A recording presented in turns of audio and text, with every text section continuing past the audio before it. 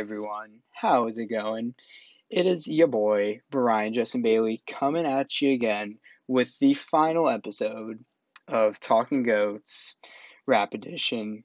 Now, like I said in the previous season of Talking Goats, the Sports Edition, I said it's been a great ride. It's been a short one, but it has been a great one. I want to thank you all for listening. So, in today's episode, we will be getting into what I believe is the greatest rap albums of all time. Now, I will be, again, just like with the greatest rappers of all time, I will be hit with a little bit of criticism, but, everybody is entitled to their own opinion. I have my opinion. Somebody may have their own opinion, but, that's quite all right. Now, getting into the number 5 spot of what I believe is the greatest rap albums of all time is gonna be 808s and Heartbreak by Kanye West. Now, let me give a little background on this album. 808s and Heartbreak wasn't even supposed to be an album. It just wasn't. Kanye was gonna come out with this completely different album. I think he had everything recorded, maybe. I'm not too sure. However, unfortunately, his mother passed away before he was getting ready to release it. So he said, "We're gonna scrap everything. We're gonna name it entirely something else." And, what a shocker. Turns out to be one of his best albums of all time. Now, 808s and Heartbreak, it uses a lot of 808s and a lot of auto tune, but that kind of what gives it beauty. And it was a very influential album for all these different rappers like Travis Scott, Lil Uzi Vert, Juice World. They were all influenced by this album and the kind of sound and composition and like the tone that Kanye set in this album. Like Heartless, Love Lockdown, and while listening to this album, all these. I remember I was a little kid when this came out, so I wasn't really big into rap, but when I finally got around in my, early teen years, when I heard this, you know, I wasn't old enough to experience heartbreak, so I wasn't really getting the full message. And I believe Lil Uzi Vert said, he wasn't old enough to understand heartbreak, but he kind of wanted to feel something listening to the album. Like he wanted to feel what Kanye was feeling. And that's just how influential the album was. He influenced a lot of the sound that you're hearing today. Like like I said, Juice World, he got a lot from Kanye.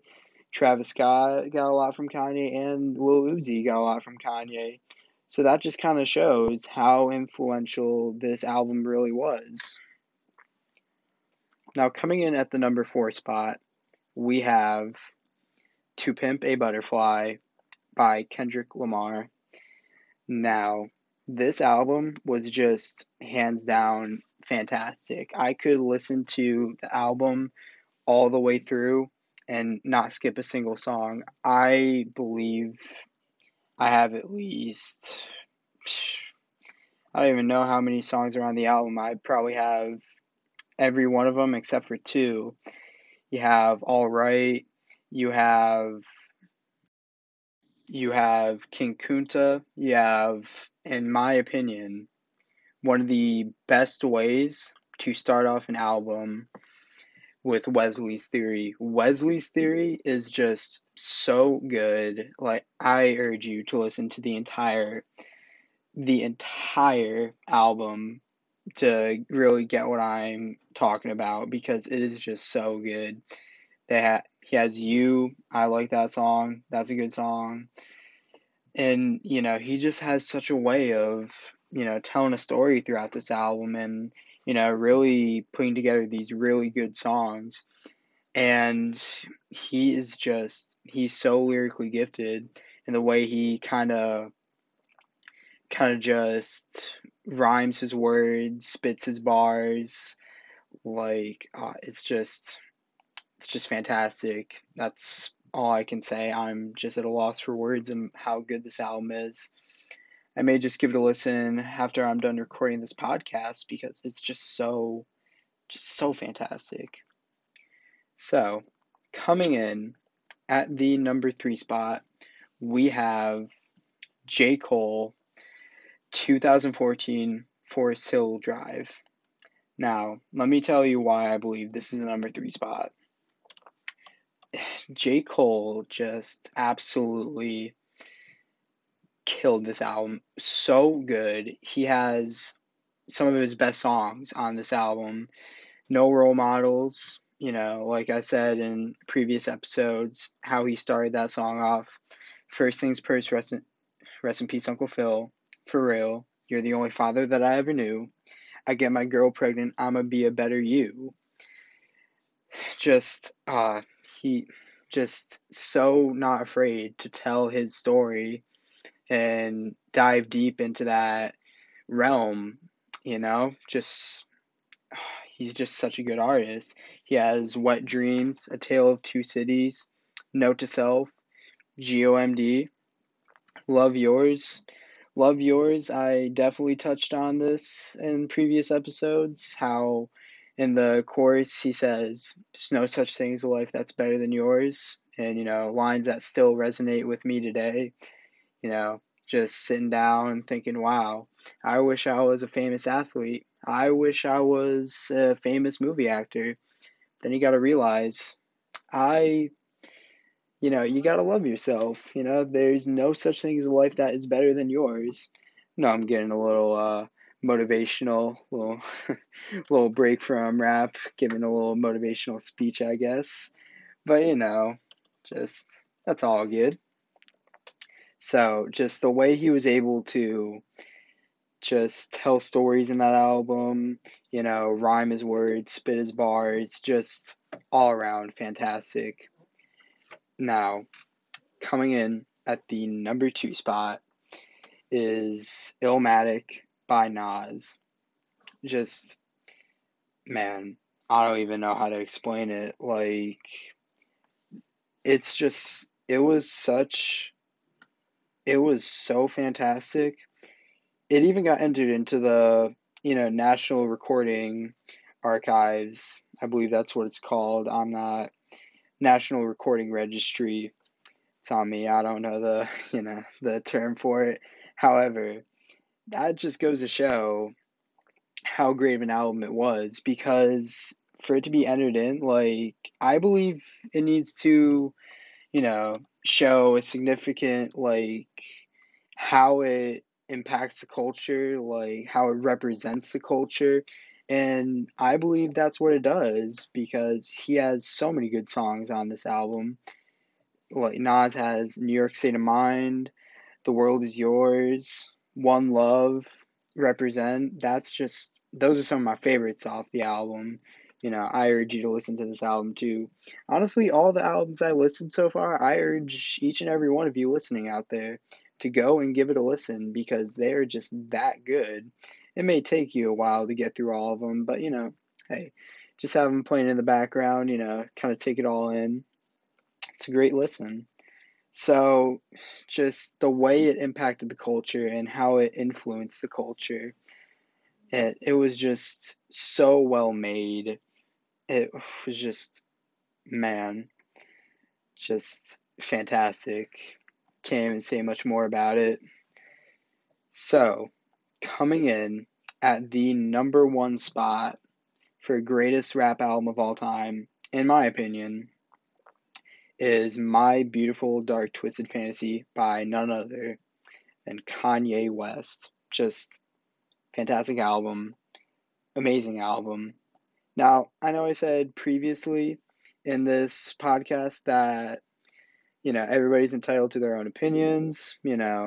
I respect everybody's opinions on, their rankings and everything else.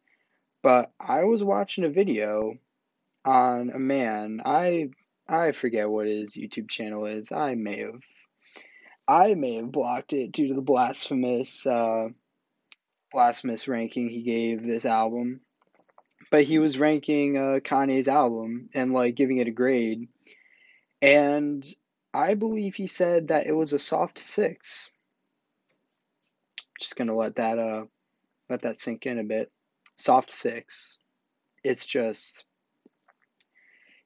I do respect everybody's opinions, just not that one. That one doesn't seem, very respectable because this album was just so well made. This actually saved Kanye's career because this came after he ran up on stage, stole the mic away from Taylor Swift, and said, Beyonce had one of the greatest music videos of all time.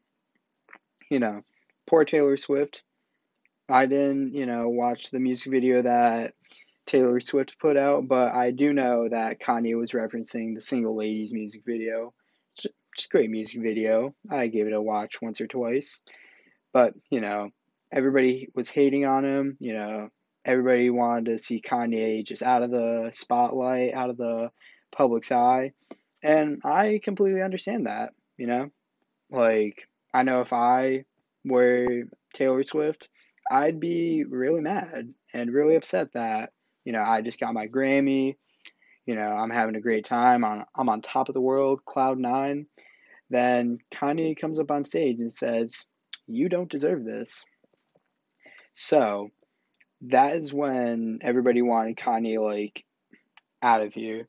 Like, no more Kanye, trying to cancel him. So he went out and he brought all these rappers to Hawaii and set up a kind of a rap camp, right? He said, This next album I'm going to make is going to be one of the greatest I've ever put together. And he delivered. He absolutely delivered.